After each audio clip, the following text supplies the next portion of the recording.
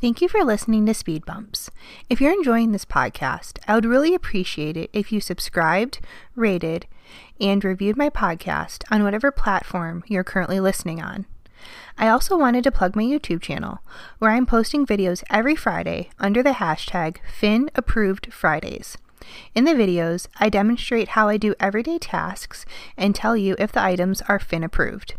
You can find my YouTube channel by searching One Thumb L, that's O-N-E, Thumb E-L, or clicking the link in the show notes. Thank you again for listening, and on to the show.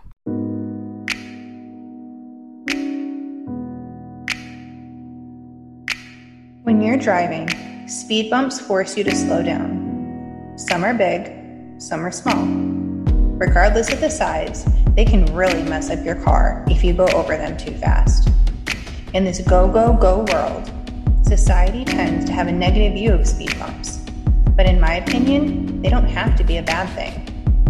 We all go through speed bumps in life, such as getting married, a spiritual awakening, having children, changing jobs, a trauma, and more. In this podcast, you will hear the various speed bumps that people have encountered and how those experiences have shaped them into the person they are now. Because every story has speed bumps, and that is what makes life interesting. Hey everyone, I wanted to welcome you to another episode of Speed Bumps, and today with me I have Lauren Smith. She is author and host of the Date and Peace podcast, and she actually knows Taylor Alina, who I had on way back, and that's how she found me. So thank you, Lauren, for joining me. I appreciate it. Oh, thank you so much for having me. I'm happy to be here. And I loved in your email that you already prepared the 2 things that you love about yourself. So can you share that with everyone? I love that you came prepared. Yes, I am so excited because recently I made the courageous decision to join a co-ed adult soccer team. And to me, this is like a testament to my self-love because when I was younger, I was on a soccer team and there was a lot of mean girls. Yep. But I absolutely loved soccer. And I remember one time, one of the girls on my team was like making fun of my soccer ball because I had practiced so much with it that like the leather patches were starting to come off. So she was like saying how it was all tattered and gross. And she had the nerve to throw it into the porta potty that was at the practice field. And of course it got nasty and gross. And I was just like, this is the last straw. So I pretty much just stopped playing soccer after that and had this idea in my head that if I went to join a co-ed team that I was going to be bullied again or that the people were going to be mean. But I went and surprise, they're all really nice. That's awesome. And I love it. Is it like through your work or your local town or? Yeah, it's just a township. I'm in New Jersey. They have an organization called Play More and they organize all different adult sports. It's so much fun. Oh, that's cool. That's very cool. How old were you when that happened? Like elementary, middle? In high school. I think high it school. was like my sophomore year rather. So then I decided not to play soccer my junior and senior year, even though I had been playing it since I was like 5, all because of social anxiety, basically. Yeah. Yeah. Mean girls are no joke. They're no joke. Mm-hmm. And what is the second thing that you love about yourself? Well, it kind of ties into the first one, actually. I love that I'm able to show up authentically more and more on average. In high school, I cared way too much about fitting in. Like I really wanted to be a plastic, if we're talking about mean girls here. Yep. And I did pretty well. I ended up coming in from a Catholic school for 8 years into a public high school. And by my junior year, I was best friends with the most popular plastic. I mean, I tell people that my life was literally Mean Girls because it was. We had like a really big fight at a party, just like the movie. And it just took me a really long time to realize that I can be lovable and that I'm actually more interesting and more valuable to the world when I'm just being myself. It's a hard belief to untangle. Yeah, it is. It is, especially in today's society where you're told you have to look a certain way or dress a certain way or say the certain thing or be this or be that. And if you dare step outside those societal norms, you're weird or bad or whatever the ism of the day is. And Yeah, that's a hard thing to just love yourself as you are meant to be without all that societal pressure. Mm-hmm. It's so worth it too. So if anybody is at that point where they're like struggling, keep going, man. Because it gets so much easier when you can just say, screw all these people. I don't care what they think. Yeah, yeah. When you can get to the point of just, I don't give a fuck. I'm gonna be Hmm. me, and I don't have any more fucks to give, and here I Exactly. am. Well, so I actually wanted to start with the speed bump that wasn't on your email, but was very intriguing to me, if you don't mind. Do you mind sharing the one? Sure. Okay. Yeah. So for a long time in my life, well, not that long, it was probably a year and a half. I was a digital nomad. So I lived and worked remotely from either Europe or Latin America mostly. And I was planning my next big trip to Playa del Carmen in Mexico. I wanted to spend 6 weeks there and just live the time of my life. Got the beach, everything that you Yep. need, practicing my crappy Spanish. And on day 6, my armpit started to twitch, like the muscle in my Hmm. armpit. And I was like, this is really weird because it's not like a consistent twitch. It Okay. seemed to be twitching with my heartbeat. Okay. And I actually got a pacemaker implanted when I was in high school. This is fascinating too, because like obviously there was a lot of like tumultuous shit happening Yeah. psychologically to me in high school. My senior year, the doctor was like, "We don't know what's going on, but you have complete heart block, and you need a pacemaker on Monday." They did every test; they don't know what it was.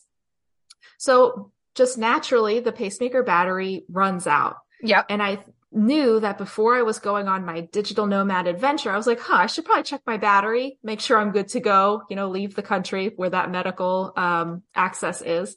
And I had like 2 years left on my battery. So when this twitching started to show up that matched my heartbeat rate, I was like, okay, now I'm freaking out because Yeah. I feel like there's something wrong here because I know my battery is supposed to be lasting. Luckily, science is the shit. And I have this little like monitor that I can take with me anywhere because my pacemaker connects to Wi-Fi. Okay. So Okay.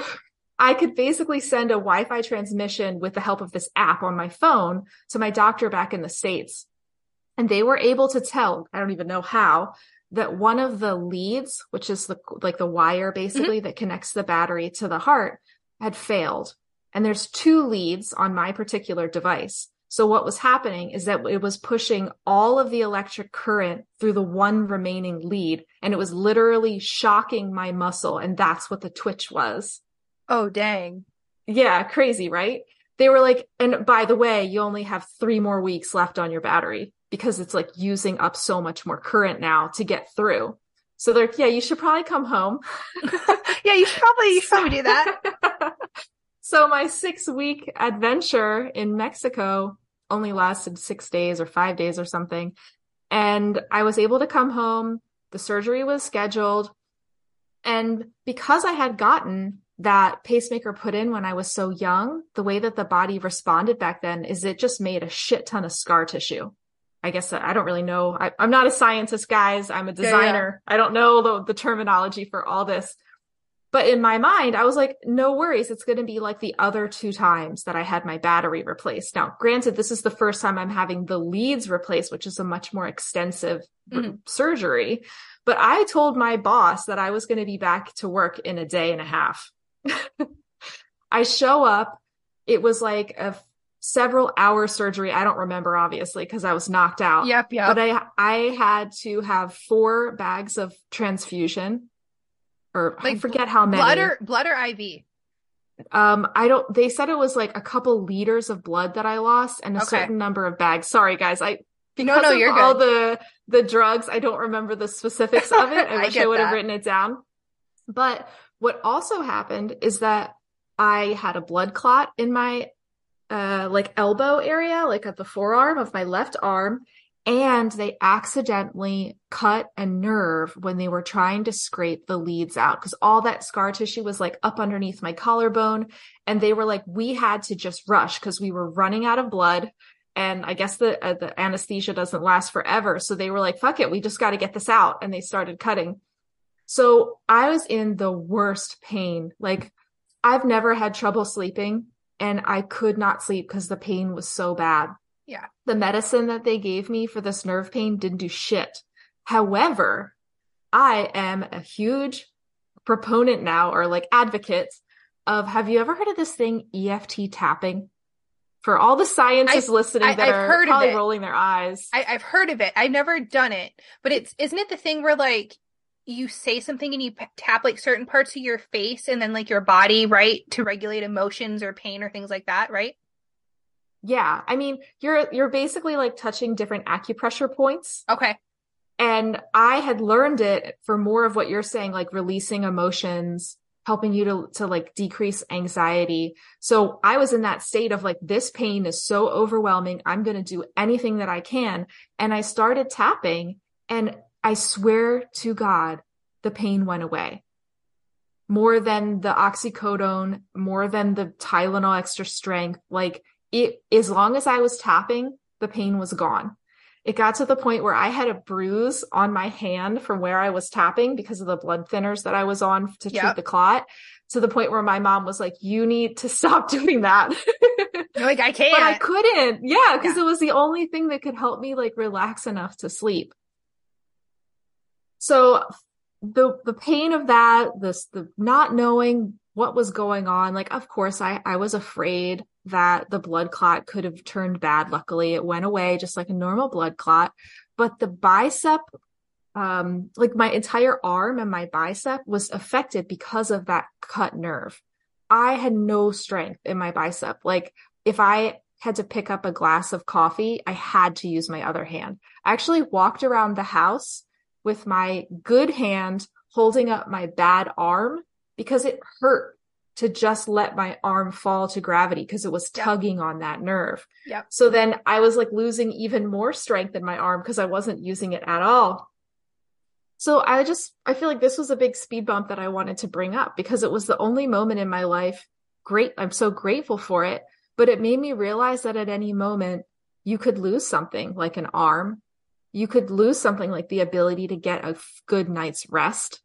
And it just helped me to be so grateful for any of the little things, like the fact that I can do yoga again and get into a downward dog. Like I couldn't do that for a while. Or the fact that I can, one of my friends noticed, they like, I went and got everybody this big order of Starbucks, and I had two, what do you call those little like trays cardboard or whatever? Yeah. things. Yeah. I had two of them filled with drinks, like 8 drinks. And they were like, oh my gosh, did you want help? And I was like, no, I'm so grateful that I can do this because I can hold up something that weighs more than half a pound in my arm. So that was something that really helped me have like an existential moment and be like, well, what is it that I really value? Like, why am I here? You know? And after that speed bump, I realized I don't want to be traveling anymore. Okay. I made the decision after I healed to get a place local near my family. I have a new car, I pay rent, and I honestly have no real desire to go on a vacation. Like, sure, great, but like, I feel like I've traveled enough. I just want to really focus on building roots here. It was almost like the people who've had like near-death experiences, like that type of mentality change where you weren't necessarily, it didn't sound like you were necessarily at death's door, like, because they fixed the pacemaker and things like that. But the complications afterwards forced you to reevaluate what you were grateful for, what was really important to you. And for a lot of people, when they go through a tough medical, whatever that medical thing is, that lays them up in some way, and they become reliant on others for whatever period of time, they get very appreciative a lot of times when they're healthy again. Yeah, for sure. It was a definite mindset shift. I feel like the biggest thing that did help me to see things from a new perspective was when I was up one of those nights, couldn't sleep. I got out my laptop and I looked at meditations to help with pain relief. Yep. And what I found consistently was a lot of loving kindness meditations where you extend kindness for others, whether they're your enemies or your loved ones, and you give it to yourself as well. And there was something about that helped me to see that we're all suffering. Sure, I might be in pain right now, But there's people out there that are in worse pain than me or less pain than me, or even my friends that call me to check on me. I would like go on and on about how much I was in pain. And then I'd be like, oh shit, how are you? Like, what's new in your life? And they would tell me things that they were suffering about. Sure, it might not have been physical pain, but all humans are going through it. And that helped me to be like, I'm going to be all right. Yeah. There's a common humanity here that's linking us all together. And I found so much peace in that. Yeah. And I think what happens too is sometimes when we're in our own pain, whether it's physical, emotional, mental, whatever, when we recognize that other people are in pain too, whatever their pain, even if it's different, as long as we don't fall into the trap of the comparison game of, oh, I shouldn't talk about my pain because mine is worse or yours is worse. As long as we don't fall into that trap, empathizing with others and really having that empathy, I feel like really helps us to grow not only within ourselves, but also in our relationship with that person. Mm-hmm. Yeah, it got me out of my ego spiral. The woe is me. I'm such a victim, and I could just be like, oh, it's okay. I'm going to get through it. And I can look to other people and see how they've been thriving despite the fact that all humans are struggling. Yeah. And nerve pain is no joke. I've had nerve pain. And for some people, that nerve pain, like the pharmaceutical nerve medication that they've given me, it doesn't work. Like, I know that they say it does. I always find it funny when doctors are like, oh, this really works. And I'm like, really? Have you had this surgery? Like, have you had this medication? They're like, well, no, but I know it works. And I'm like, sure you do. Sure you do. But yeah, nerve pain's no joke. Hopefully, eventually it comes back like with the right nutrition and things like that. But nerves can take years, guys. Like, so if you're having neuropathy, I feel you. There isn't Isn't a it like magical it grows? Doesn't it grow at like 1 millimeter a day or something? I feel like that's I don't even know. I'll have too to much. I Google feel that. like it's almost Yeah. like a millimeter a month. Yeah. I feel like a millimeter a day is almost too fast. Yeah. Like it's something that you're like, how? And if it's totally severed, not only does it have to like grow to reconnect, but then it has to then form those reconnections, which is like a whole nother process. And Mm-hmm. Well, I got the surgery done in March of last year, and it okay. is now almost June, and I Yep. still don't have full feeling back in my fingers. Yeah, and they cut it up near your clavicle, right? Your collarbone. Yeah. Yeah. Yeah, you're young, it'll probably happen, but it's gonna take a while. Yeah. I mean, I can see it getting better. I feel like the feeling is a lot more. I can feel more subtle details now than I had like even just 2 months ago. So I'm hopeful, very Yeah. hopeful. I'm grateful. So because I have different nerve endings in my hands, question for you. If have your hand down on like a blanket, does it feel different with your thumb and index versus the rest of your fingers? Or like your sweatshirt or whatever? Like, does it feel different to you? Yeah. It feels rougher. Okay. Like, So like not pleasant.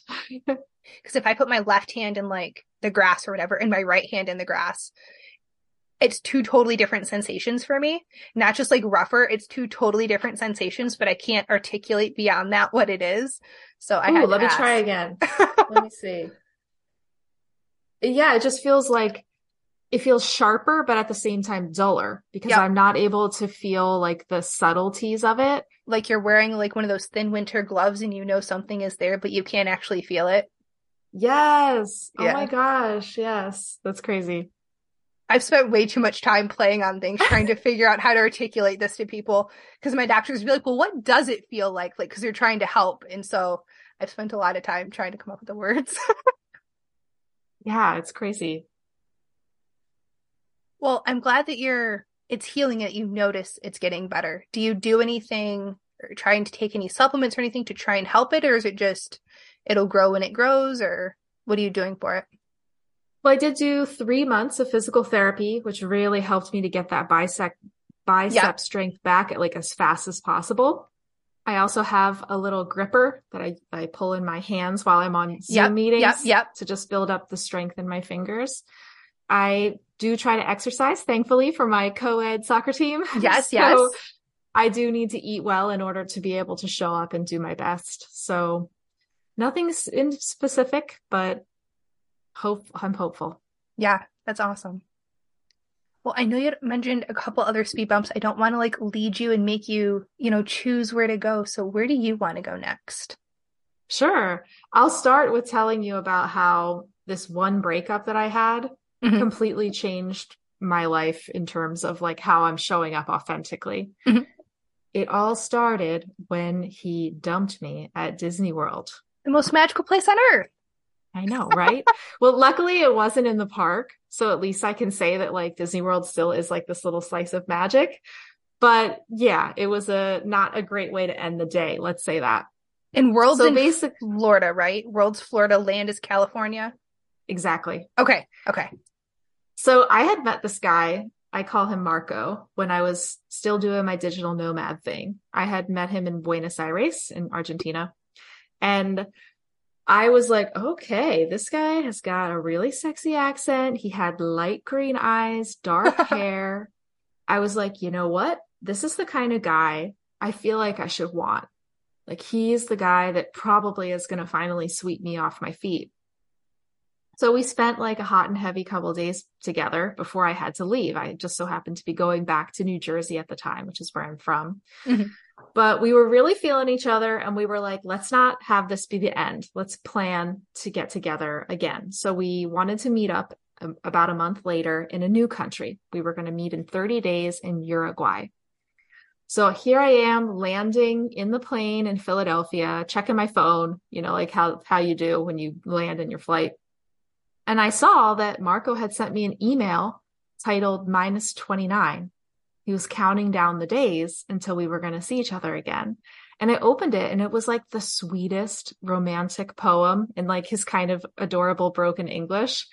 So I wrote him a cheesy poem back and we did that for like the next 29 days. Every day we exchanged like a love note. We also Zoomed and like sent text messages and stuff.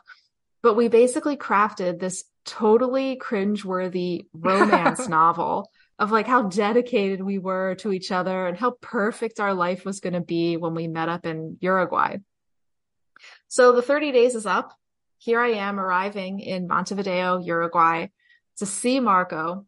And after only a few days, I realized that this was not my person. Instead of taking the time to really get to know each other or do something other than fantasize. Yep. I realized that what I did was I had stuck myself in a foreign country in a tiny Airbnb with someone I truly knew nothing about. And you would think that in that position, any normal human would be like, okay, you didn't make a great choice here. No worries. It's fine to go home.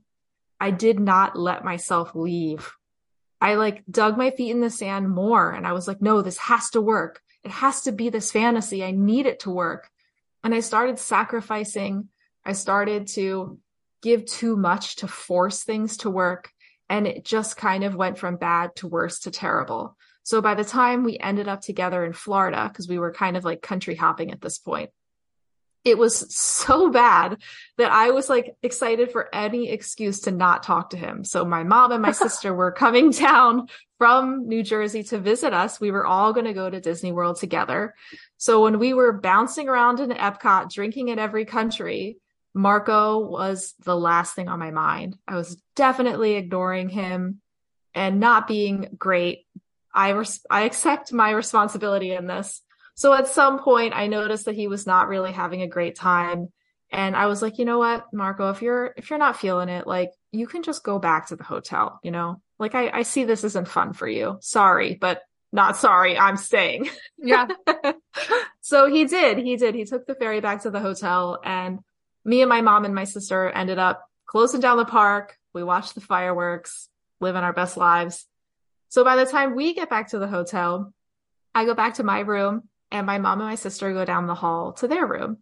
And I open the door expecting to have like this big fight with Marco.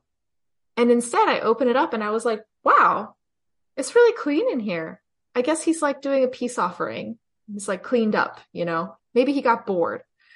But upon inspecting further, it's not that he cleaned up. It's just that all of his shit was gone.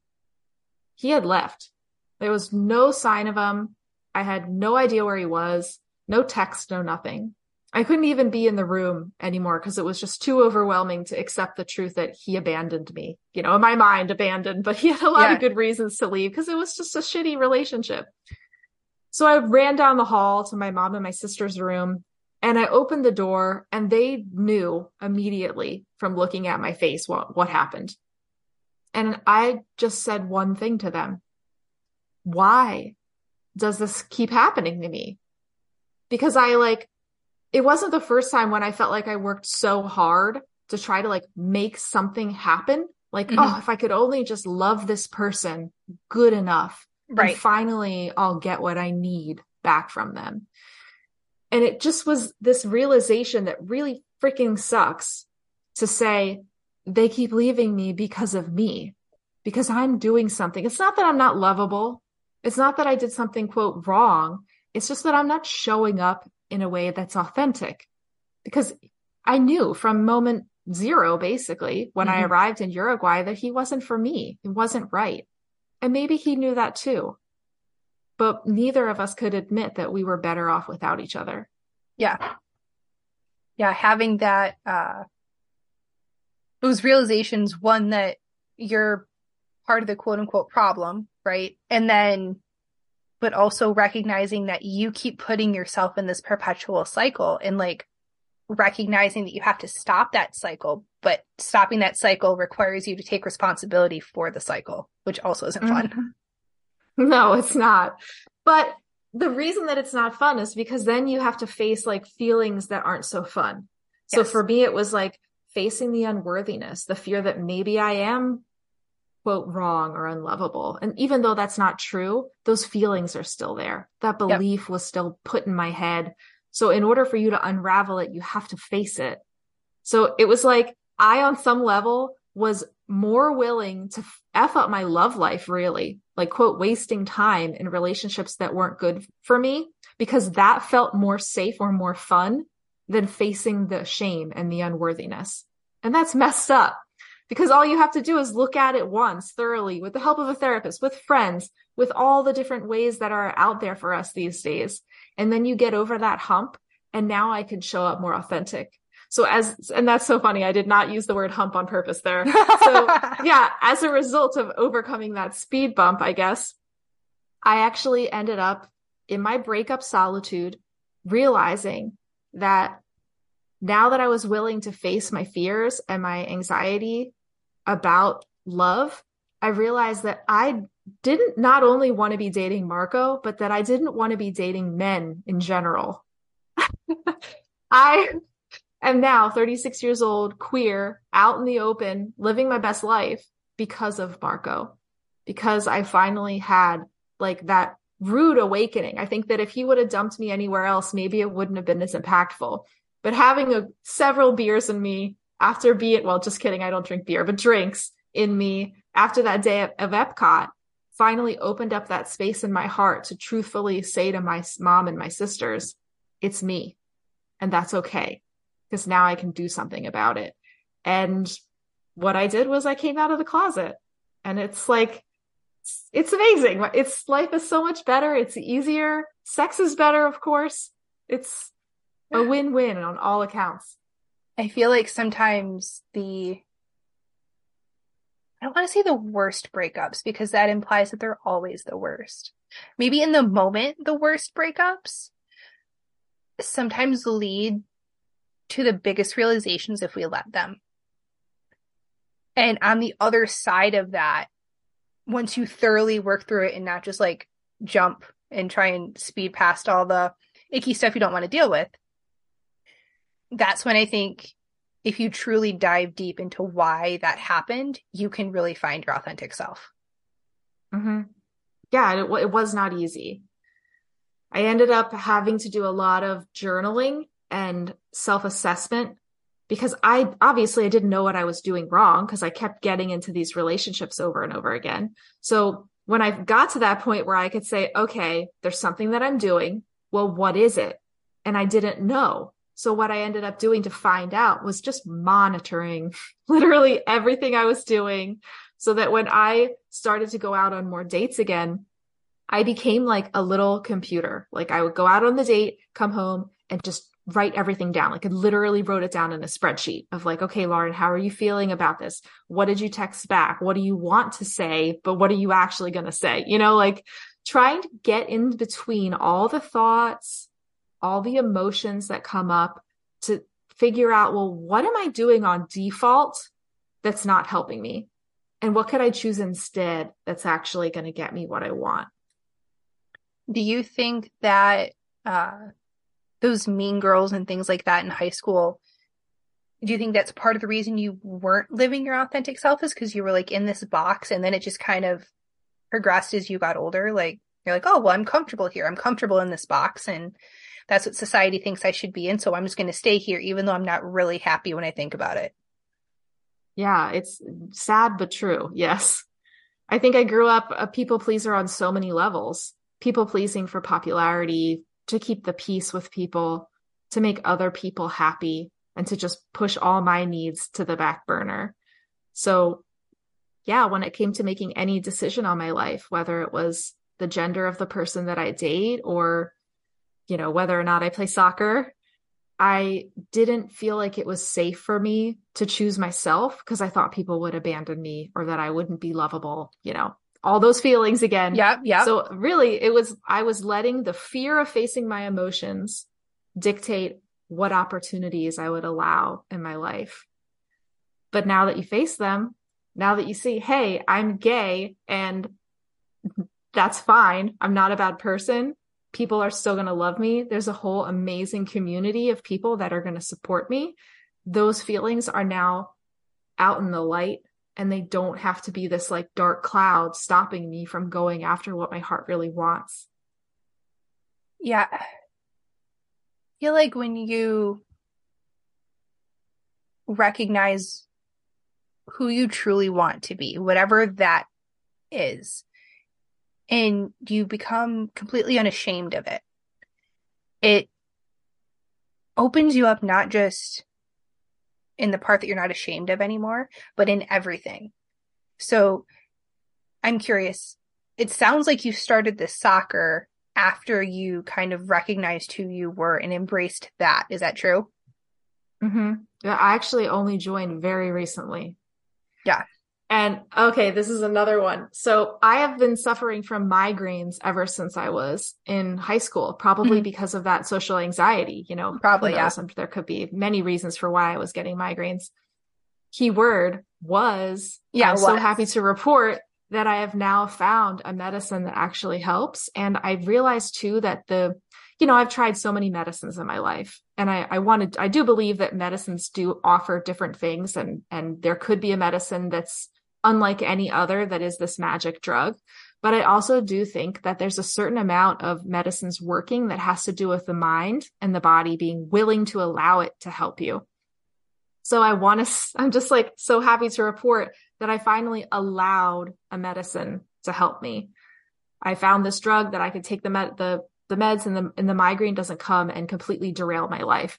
The reason that this is relevant to soccer is because I wouldn't play soccer. I wouldn't even like go to hot yoga or do anything that was too intense, because it would trigger a migraine. Gotcha. So it was almost like whatever shifted in my brain that allowed me to let go of the need to have migraines, like whatever purpose it was serving me, that has coincided with everything else that I've been freeing myself to be in this life. So I do agree with you. I think that claiming my sexuality and stepping out into the world authentically is so healing. And it's taking a little while, because this was about 3 years ago that this happened with me and Marco. So it's like slowly I'm seeing that I'm making choices, like the decision to get an apartment instead of keeping traveling. Yes, the decision to play soccer, but it's even smaller things. Like when, for example, the other day I went to get a coffee from the cafe, and I wanted a dirty chai, and I told them a small. And by the time my drink was ready, they handed it to me, and it was an iced dirty chai. Now, I didn't want an iced, I wanted a hot coffee. The old Lauren, the people pleaser Lauren, would have been like, oh, it's okay. No worries. I'll have it, you know? Yep. But the bigger Lauren was like, you know what? There's a way that I can still say this and be kind. So I looked at them and I was like, oh, you know, I really was hoping for a hot coffee vibe this morning. Is it okay if you can like take this back? And they were like, oh, no problem. Yeah. Thank you for telling us. Yeah. Most people won't say it. And I'm like, wow. Like the only person that wasn't giving me permission to be myself was me. Yeah. And I think that that part of you can still express your needs and your wants in a kind way and still advocate for yourself in a kind way. You know, it's not that you have to push them away, and it's just reframing it or rewording it. And for the most part, if you're kind and you're okay about it, the people are going to respond in a way like, oh, I'm so sorry, I didn't know, just like the people at the coffee shop. Yeah, it was an honest mistake. I mean, Yeah. I didn't specifically say hot and they never asked me to specify. So yeah, that's going to happen. Yeah. It's the beauty of communication is just getting clearer and working on things. Yeah. And then I wonder too about the migraines going away. They've shown how mental like anxieties or nervousness or things like that can actually show up in the body. So kids who are really stressed, they'll often say, oh, I have a stomach ache, or they're upset or they're nervous. They'll say, oh, I have a stomach ache, but they won't tell you that they're stressed or upset. They just have all these stomach aches, and the doctors will go and be like, oh, you have this, and like all these things wrong with your stomach. Well, no, the kid's just stressed out and should probably go see a counselor. So, but it's not just stomach aches, right? It can be stomach aches or migraines or back pain. There's a reason, there's the phrase, you feel like you have the weight of the world on your shoulders when you have head and neck tension. So these mental feelings that we have can actually manifest physically in our body. And it makes me wonder if that migraine was some sort of protective mechanism for you of like, oh, I have a migraine, sorry, I can't go out. Oh, I have a migraine, sorry, I can't go do this. And it just became like a safe excuse because something that people would understand without you having to be confrontational about not wanting to do something. Yeah, for sure. Thank you for helping me to verbalize this. So I do think that my migraines are psychosomatic in that way. Like I've always known that I get migraines from stress. I've tried all the things, the elimination diet, Yep. you know, whatever supplements. And at the end of the day, it's always stress is what caused it. So that's frustrating because it's like, I'm doing it to myself, you know, it's not helping me with my anxiety. Cause then I'm like worried about something. And then I start worrying that because I'm worrying, I'm going to get a migraine, you know? And then you get mad, you get the migraine and the migraine gets worse and you're just like, Exactly. But no, I do agree that I think it is a protective mechanism. I think it's another one of those things where I was denying myself what I really wanted. Like if I thought, oh, I want to give a speech, I want to show the world that I have something to say, but I, accidentally get a migraine 10 minutes before the speech and then I have to cancel because on some level, I'm afraid that if I give that speech and I'm not, the world's next Brene Brown, that the world is going to be like, oh, throw this girl away. She's no good, Yeah. So it's like, it's so sad because if I show up and I just give a speech and get through it, I don't have to be perfect. I still have something meaningful to say, especially if I get up on that stage and I'm just being myself. Yeah. Yeah. I didn't mean to go counselor psychoanalyzing. It just, I've noticed that not for migraines, but I would do that same thing as a kid. And so when I hear people, especially because you had mentioned social anxiety, I was like, I wonder if, those two things are connected. Mm-hmm. No, I appreciate it because it does feel really great to be able to look back on my migraines and understand why I did them because that's not something I had access to psychologically before. If I knew, right, then I wouldn't be getting the migraines. So it's kind of beautiful to take it apart now and say, like, what is this puzzle that has been ruling my life for so long, and to use it as an opportunity to hopefully help other people to undo whatever things that are keeping them stuck. Yeah, those self-limiting beliefs can evolve into things that we don't recognize or realize that they're there. And then people start pointing them out, or you unravel one, and then it becomes like that the onion metaphor, right? Of, okay, I got off one layer and then there's another and then there's another and you're like, how big is this onion? Like, how far do I need to go? Forever. It never stops. Yeah. I love it. Yeah, it's a journey, that's for sure. Mm-hmm. No, and I'm grateful to be here, and I'm grateful for people like you that allow us all to share our stories, because I think that's one of the things that I love about being authentic now is I see that my story is valuable, that I don't have to hide who I am, and that the best gift that I can give the world is to just express my heart, because Yeah, nobody else has had that same experience. And there's lessons here that I can teach people so that they don't have to learn them the hard way, like getting dumped at exactly. Disney World. Yeah, and that right there is, why I started Speed Bumps is just, even if it's someone who's listening isn't your exact story, right? Maybe it's a lesson that they can learn, and maybe they go share it with a friend who learns from it. And in so many ways, we've lost that art of communication. The way our communities are set up, it's not really communities anymore. Like, how well do you really know your next door neighbor? Oh, Like, are not the at people all. across, I'm living right? here for a month. Well, for a year, rather. Yeah, like, you It's don't really sad. know the people across the street. Like, if you really needed a cup of sugar, like, would you really feel comfortable knocking on that door and asking for a cup of sugar? Probably not. No, I'd Instacart that shit. Exactly. So that sense of community, and social media is a weird way to create the community, but that's the tool that we have right now. So trying to use it Yeah. to our advantage. Yeah, and podcasting is great. Yeah, I Yeah. appreciate this. It feels good to connect. Yeah, it does. And I like Zoom just rather than talking on a phone, because you can see facial expressions, you can, read people, you can see hand gestures, and I talk with my hands a lot. I don't think I'm Italian, but I might be. So there was another part of this that you wanted to share. Yeah, sure. Yeah. It's, I guess you could say, like a continuation of the Marco speed bump, Hmm. but like part two. So here I am out newly queer in the world. I decide to get onto the dating apps and I go out on a date with my first girl. And she's so cute. She's only like 5 feet tall.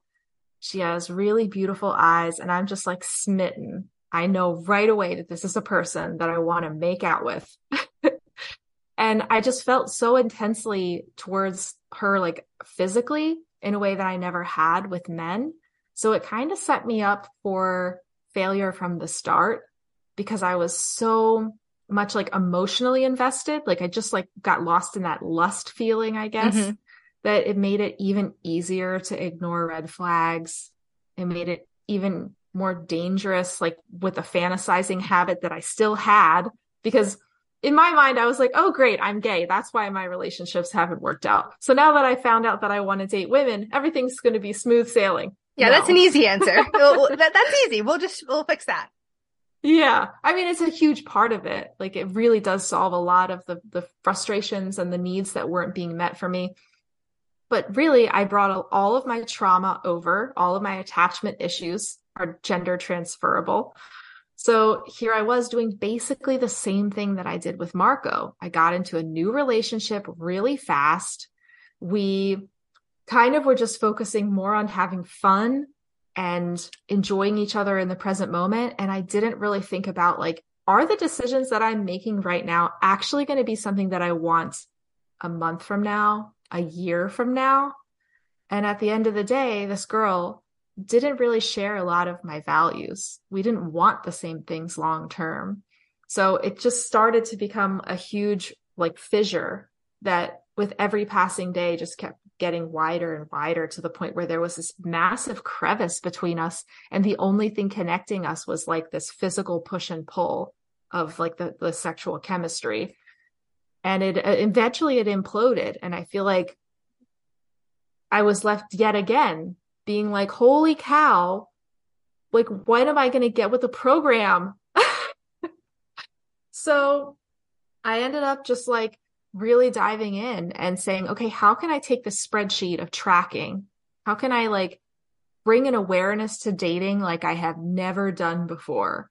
So I ended up working on this theory of how to bring mindfulness into dating so that I could really say, okay, how can I show up fully present on a date so that the next time I get on into a relationship, into that honeymoon phase, that I can trust that I'm not going to lose touch with what's logically good for me.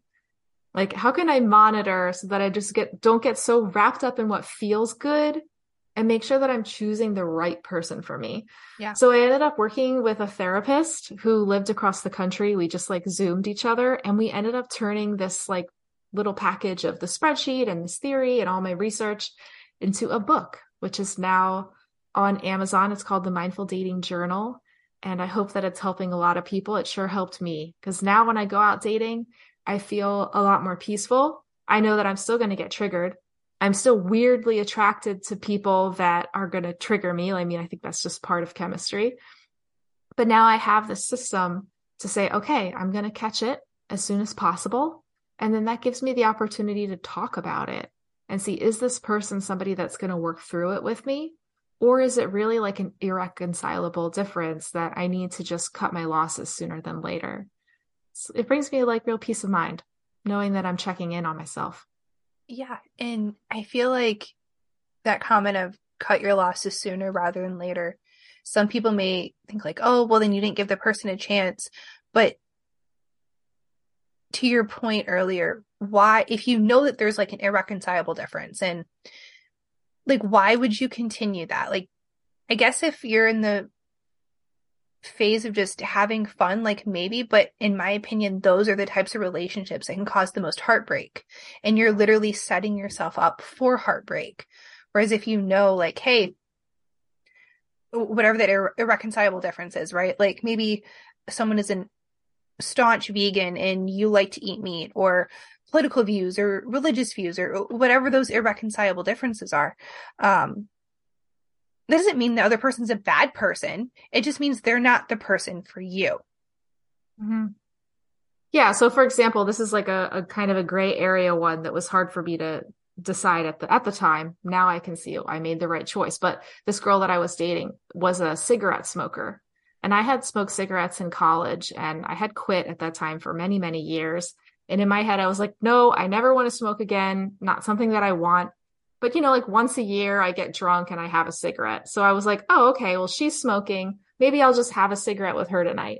Then I end up having a cigarette with her next weekend. And then before you know it, I'm having a cigarette every time I see her. And then I'm buying my own packs.